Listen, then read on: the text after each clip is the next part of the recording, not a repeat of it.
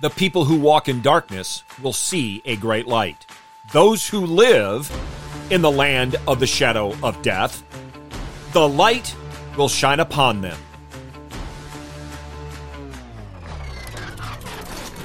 Let me hear you. Slow it low. A1, A2, A3.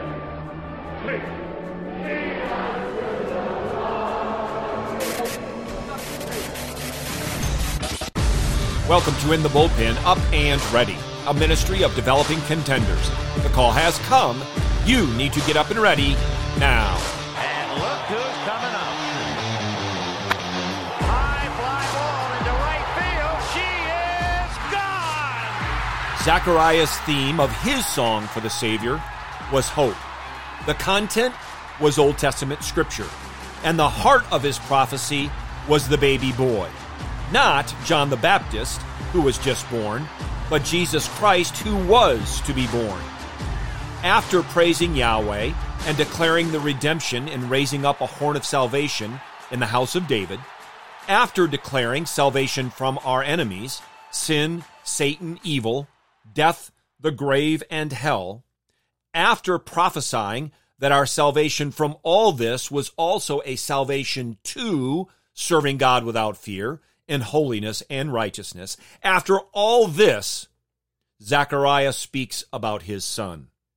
Hear now God's word in Luke chapter 1, verses 76 through 79.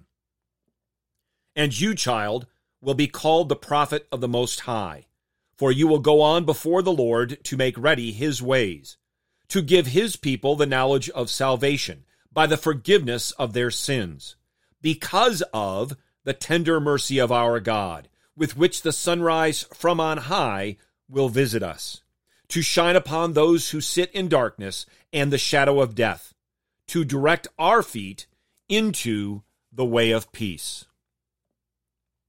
I noted yesterday that the song of Zechariah was comprised of two sentences. The first we looked at yesterday in verses 68 through 75, and it was about Jesus. The second sentence is our text today, and it is about John the Baptist. Well, that may be true enough, but maybe not enough of the truth.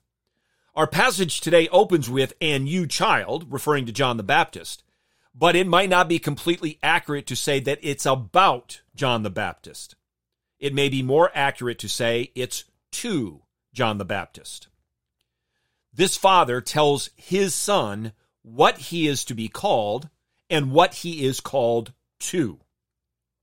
He will be known as the prophet of the Most High.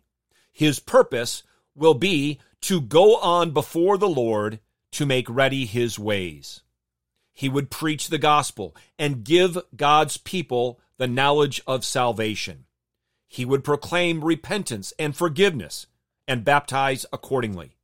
John the Baptist would tell the people of God's tender mercy found in the sunrise from on high, found as Jesus Christ visits his people in darkness, despair, hopelessness, and desperation, and they are overcome with the light of the world, giving us the knowledge of God, giving us joy and hope.